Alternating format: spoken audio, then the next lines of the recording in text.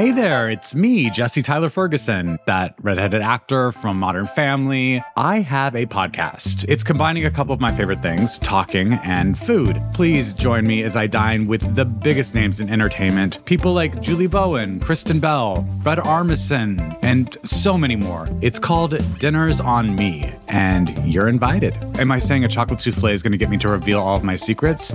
Yeah, I am. Listen now, wherever you get your podcasts. From the newsroom of The Washington Post. Washington Post, this is Colby. Yeah. 何老师你好，我是华盛顿邮报记者施佳。 Hi, it's Stephanie McCrumman from The Washington Post. This is Post Reports. I'm Martine Powers. It's Wednesday, August 26th. Today, the subservience of Mike Pence, the new treatment that Trump is calling a breakthrough, and what the virus can teach us about climate change. On Wednesday night, Vice President Mike Pence is going to be traveling to Fort McHenry in Baltimore to give his formal acceptance speech to the Republican National Convention, the virtual convention, of course. And he's going to be formally accepting the nomination, meaning he's going to be on a national ticket again with President Trump. I'm Philip Rucker, White House bureau chief at The Washington Post. For months now, there have been rumors in Washington and throughout Trump world that Pence could be replaced on the ticket by Nikki Haley, the former United Nations ambassador, or even by South Dakota Governor Kristi Noem. But this is Pence's moment. It's Pence's spot on the ticket, and his speech in Baltimore is going to affirm that he is the man, he's the number two, and he and Trump are going to be on the ballot together in November. And I think it's notable that when you look at the people around the president and the people who have been there and who have left in the last 4 years, you could probably describe it as a revolving door. But it does seem like Vice President Pence is this one constant who's managed to be there through it all. He has been the constant through it all. And the one thing that he's been unwavering in is his loyalty to President Trump. He, of course, calls it loyalty. Others call it sycophancy or, his subservience to the president. But because he's been so consistently at the president's side, parroting what the president once said, defending the president through any number of crises, he has earned that trust and he's earned that position in a White House where people tend to rise and fall and come and go with frequency. And what are the strategies that the vice president employs in order to do that? Like, what have you heard about the ways in which he is able to demonstrate that loyalty? You know, he demonstrates it in all sorts of ways publicly that we see. He will oftentimes credit President Trump with difficult decisions that may not have necessarily been the president's himself. He often will say, I did X, Y, and Z at the president's direction. And it's become something of a running joke among Pence's critics. And last week, at the president's direction, this week, at the president's direction, will be me. At the president's direction, active duty. I hope the American people know, at this president's direction.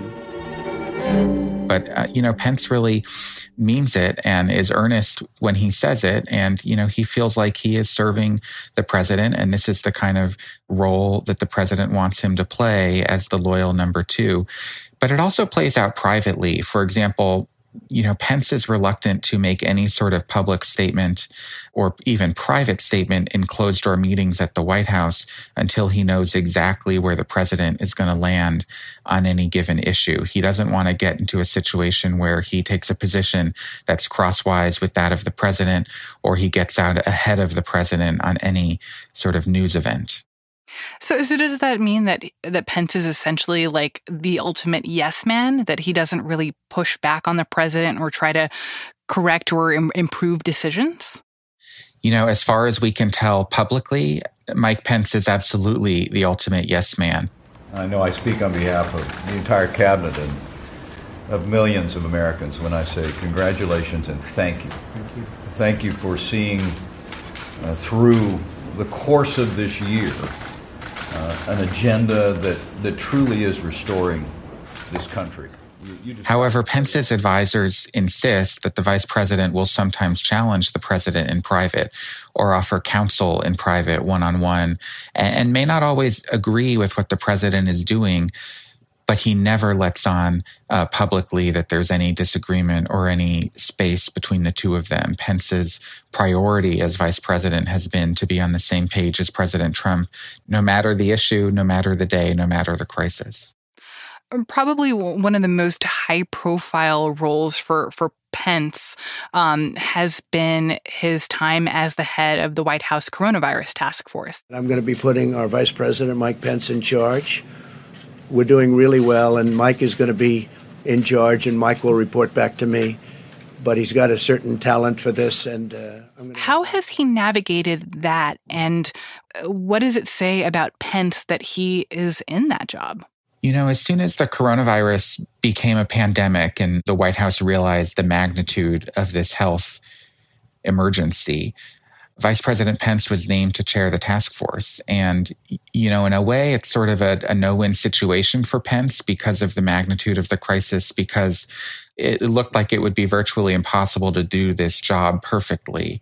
But Pence took it on. The White House Corona Task Force are all reflective of the urgency that the president has brought to a whole-of-government approach. And he led those coronavirus meetings for the first several months of the administration. He helped convene not only the public health officials and the scientists in the federal government, but also the governors and various outside stakeholders and state leaders. As a former governor, I know full well the vital role of partnerships of state and local governments and health authorities in responding to the potential threat of dangerous infectious diseases. To do sort of that nitty-gritty staff-level work that the president, frankly, had no interest in doing himself.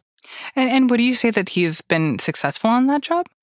You know, it's not necessarily for us to say whether he's been a success or a failure, but I'll point out a couple of things. The U.S. government and the Trump administration in particular does not have control over this virus, does not have control over this crisis. And so if Pence's objective as chair of the coronavirus task force was to get control over the virus, to slow the spread, to prevent it from killing more lives, to prevent it from disrupting our economy and day-to-day life around the country, then he has clearly failed because, you know, the U.S. does not have that sort of control. But when talking to Pence's defenders, his staff, you know, they think he's done an admirable job. They think this crisis was far beyond anything anybody could have reasonably been able to contain quickly, and that Pence has done the best he could. You know, I think it's interesting to think about Vice President Pence in the context of Kamala Harris and her nomination as a potential Democratic replacement for him. It's almost the opposite with Vice President Pence, that what has made him so successful is his refusal to step a toe out from the shadow of President Trump. Yeah, you know, I think that's right. I think Pence has been so careful not to shine brightly as a star, so careful not to raise his profile. For example, he doesn't like participating in stories like the one that Ashley and Josh and I did because he doesn't want to get fame. He doesn't want to get attention that could get him crosswise with President Trump, who, of course, has famously lashed out at aides who he believes steal too much of the spotlight. You know, in that regard, Pence is different than Kamala Harris. Kamala Harris has sort of an electric presentation as a politician, and Vice President Biden seems very comfortable with having Harris in the spotlight and with showcasing her sort of charisma and talent and abilities. So then what do you think is Pence's endgame here? Like, do you think that he aspires to be the president? Absolutely. You know, Pence presents this very sort of humble, modest image and makes you think that all he cares about is serving Donald J. Trump from dawn to dusk. And beneath that veneer, however, there's this ambition that he has. And not just Mike Pence, but his wife, Karen Pence, the second lady. They both share this political ambition to rise higher in national politics. Our understanding is that he would very much like to run for president someday, perhaps in 2024. He's doing things in this job as vice president to try to set him up for success down the road politically, to create opportunities for himself to perhaps succeed Donald Trump as the president. You know, I actually am genuinely surprised to hear you say that Mike Pence actually wants to be president, because he projects that lack of ambition so thoroughly. And it kind of strikes me as ironic that in many ways, the way to survive the Trump White House and to build a sense of power within the White House is to basically hide any semblance of outward ambition or attention seeking. Well, I think that's the trick for survival in the Trump White House. Of course, most vice presidents through the years have aspired to the presidency. Al Gore certainly did and ran for president. Joe Biden did and ran for president. I guess Dick Cheney is an exception. Mike Pence is no different. But what's different about Pence is that Trump doesn't have a tolerance for Pence sort of outwardly positioning and campaigning for the presidency. So that's what Pence appears to be publicly. That's largely how he does his job. And yet this ambition still burns in Mike Pence. It burns in Karen Pence. It burns in the aides around him. And they're very much thinking about a 2024 race, even if the vice president himself is not yet acting on it.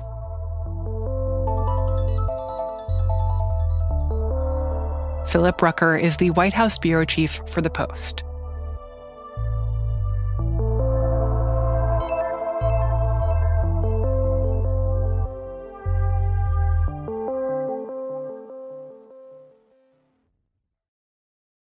Today, I'm pleased to make a truly historic announcement in our battle against the China virus that will save countless lives.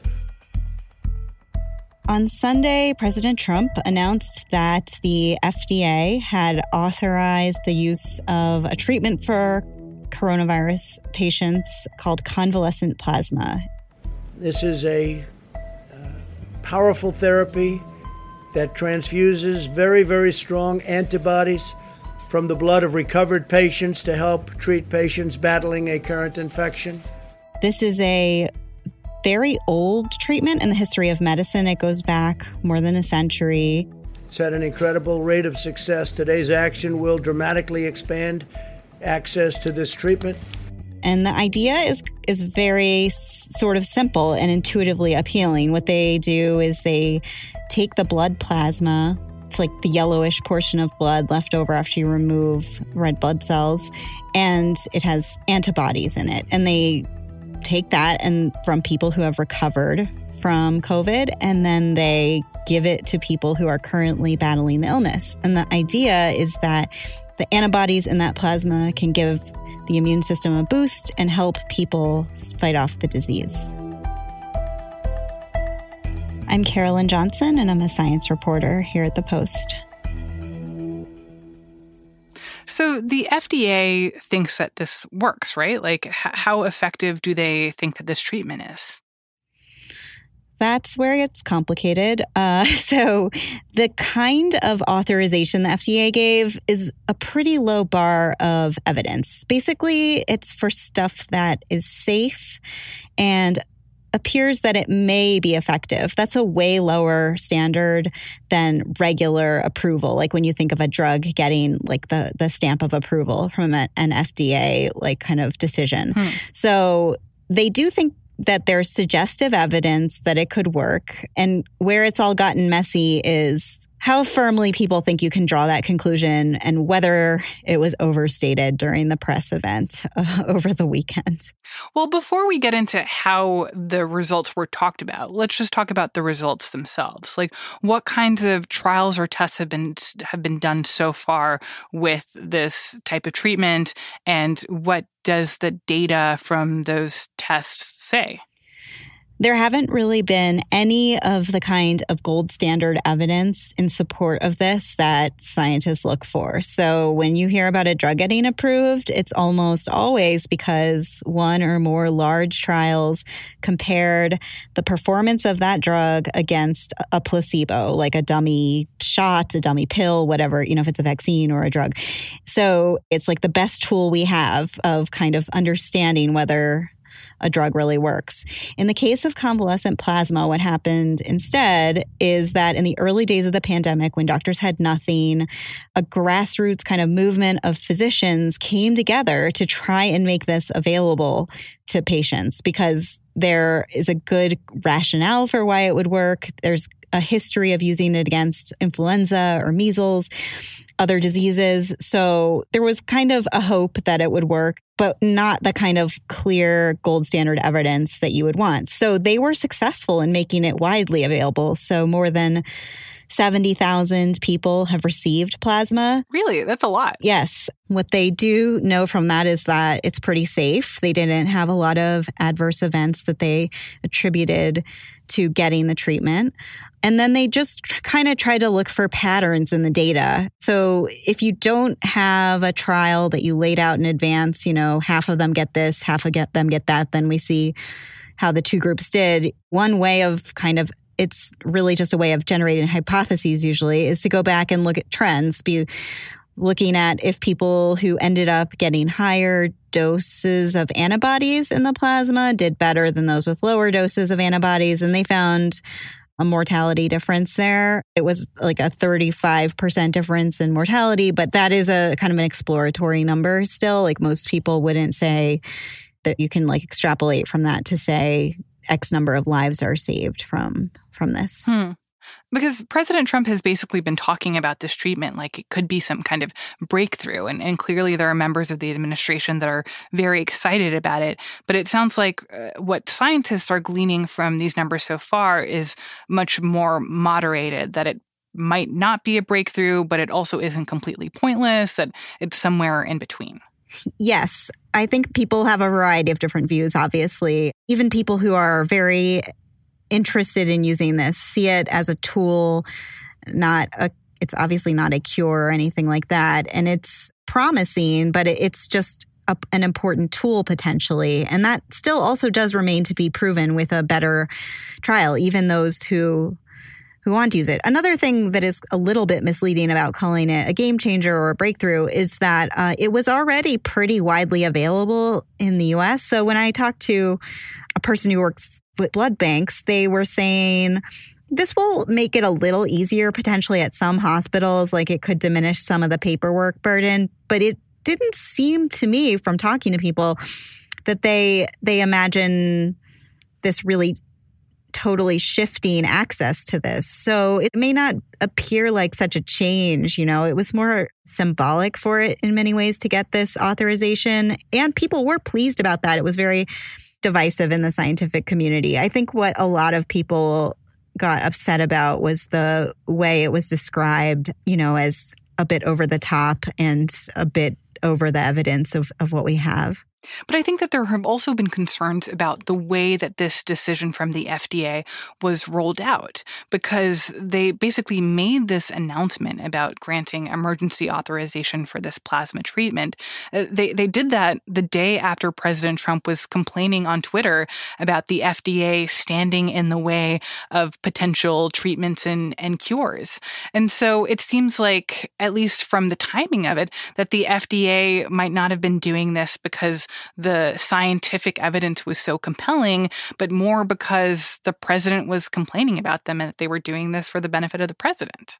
Yes, we are in definitely a kind of a complicated situation. I mean, the thing about plasma that is that makes this even more complicated is that there had been rumors for weeks or even months that the FDA was about to authorize plasma. It's been something that many people thought would happen, in part because the expanded access program had just gotten so big. It was never really intended to function the way it had at the scale it was. So there was an assumption that they were going to do something to change that. But, I also have heard from many scientists that like emergency authorization is a lower standard of evidence than an approval. And there are people who think we've really met that standard and that this whole like theater, all the hysteria over the politics of it has just been toxic in a different way. It's not really about plasma. It's about all kinds of confusing messaging from the White House. Well, and then I think what you're saying about the insertion of politics into this process really gets to the heart of this because, as you said, science is complicated. And it's not actually that surprising that there is a potential treatment that is being considered, that some people, that some scientists even are saying could be more effective. Some scientists are more reticent. But that is part of the scientific process, is trying to suss that out and try to get more evidence and figure out exactly what the deal is or how something like this could be more effective. But the fact that you then have politics brought into it, the fact that you have President Trump talking about it as a breakthrough, and then there's a backlash to that, and then there's a concern that the FDA isn't listening to the scientists, but instead is listening to the president, that it takes a process that is supposed to be kind of complicated and supposed to be kind of nuanced, and that it throws it into the extremes, that either it is like what the president is saying or it isn't. And the fact that it's more complicated than that is a hard message to convey in this kind of political environment. Nuance has been impossible during the pandemic on many levels, I would say. A big worry of people is that in the FDA's authorization, it says what is needed is more of the older kind of like rigorous clinical trials that people who are critical of the decision have been calling for. But one of the problems is that the president and his advisors have gone to a press conference saying that this is such a remarkably effective treatment and really celebrated it. And it's really hard for me to understand why anyone who is sick or has a relative in the hospital would want to volunteer for a clinical trial where they have a chance of not getting the plasma if they've heard these messages that it's just this wonderful, very effective, life-saving measure. We saw that with hydroxychloroquine, where the president talked about how well it worked. Trials were ongoing, but many institutions did not actually launch trials that randomize people because patients didn't want to take a placebo. And so the fact that there's been all of this attention to this treatment, that saying that it works, is really going to endanger our ability to ever know if it works. And that was already true, but it's far, far more true now that we have had the president and his highest level of health officials kind of say how effective it is. It's true they're also calling for more trials, but why would that be persuasive to someone with a desperately ill family member who's trying to decide, what treatment course they should get?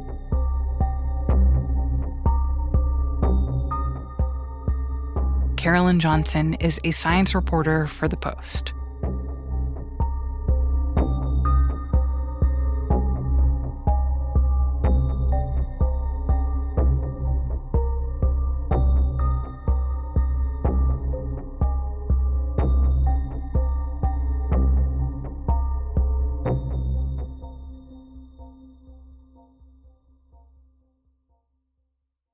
And now, one more thing.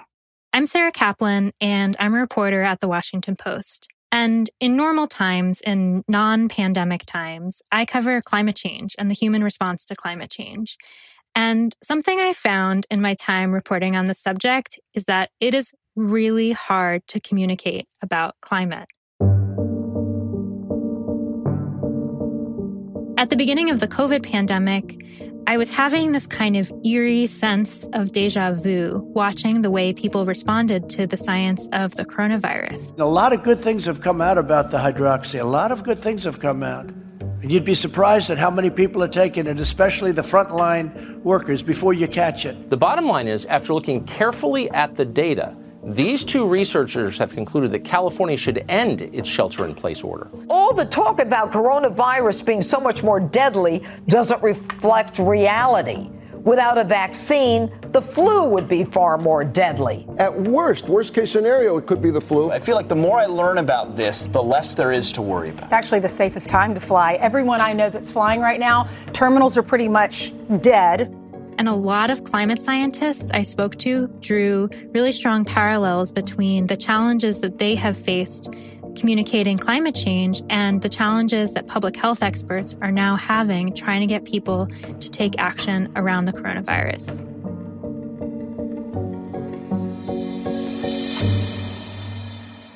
Both are these natural disasters that scientists predicted and that evidence shows could be prevented if we take swift and early and decisive action. They both have these unequal impacts where they fall hardest on the most vulnerable communities, the most vulnerable countries, the people with the least resources to fight these disasters.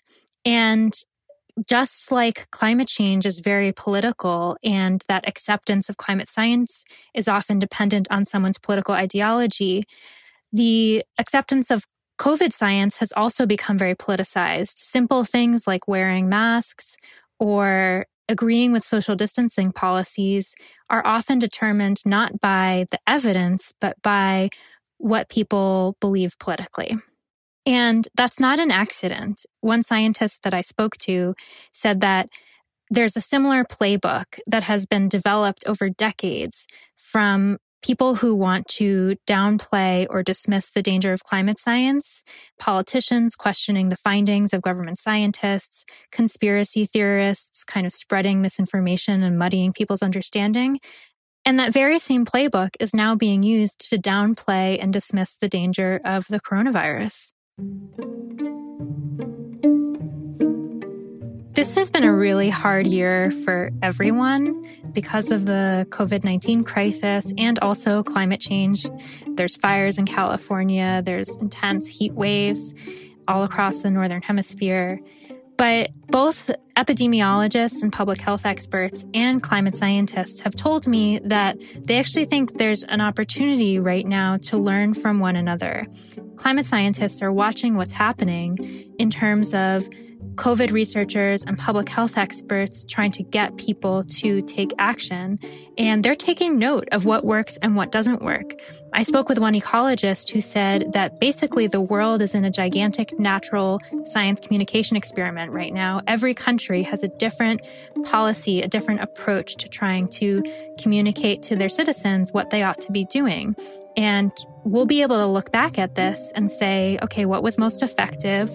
Where was action most decisive? Where were people most easily convinced? And what was the strategy that was most convincing? Sarah Kaplan writes about climate and science for The Post.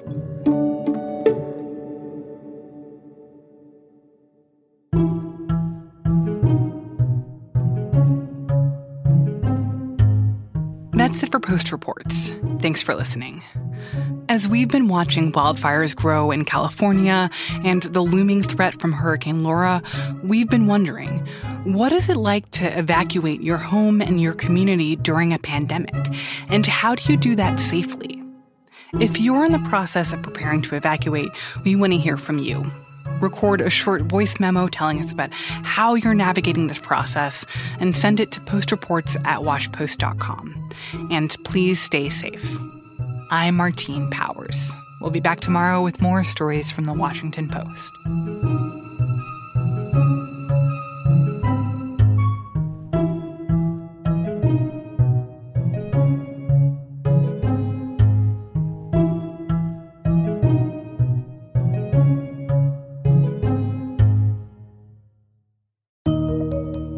There's always more to the story. I'm Leanne Caldwell, anchor of Washington Post Live.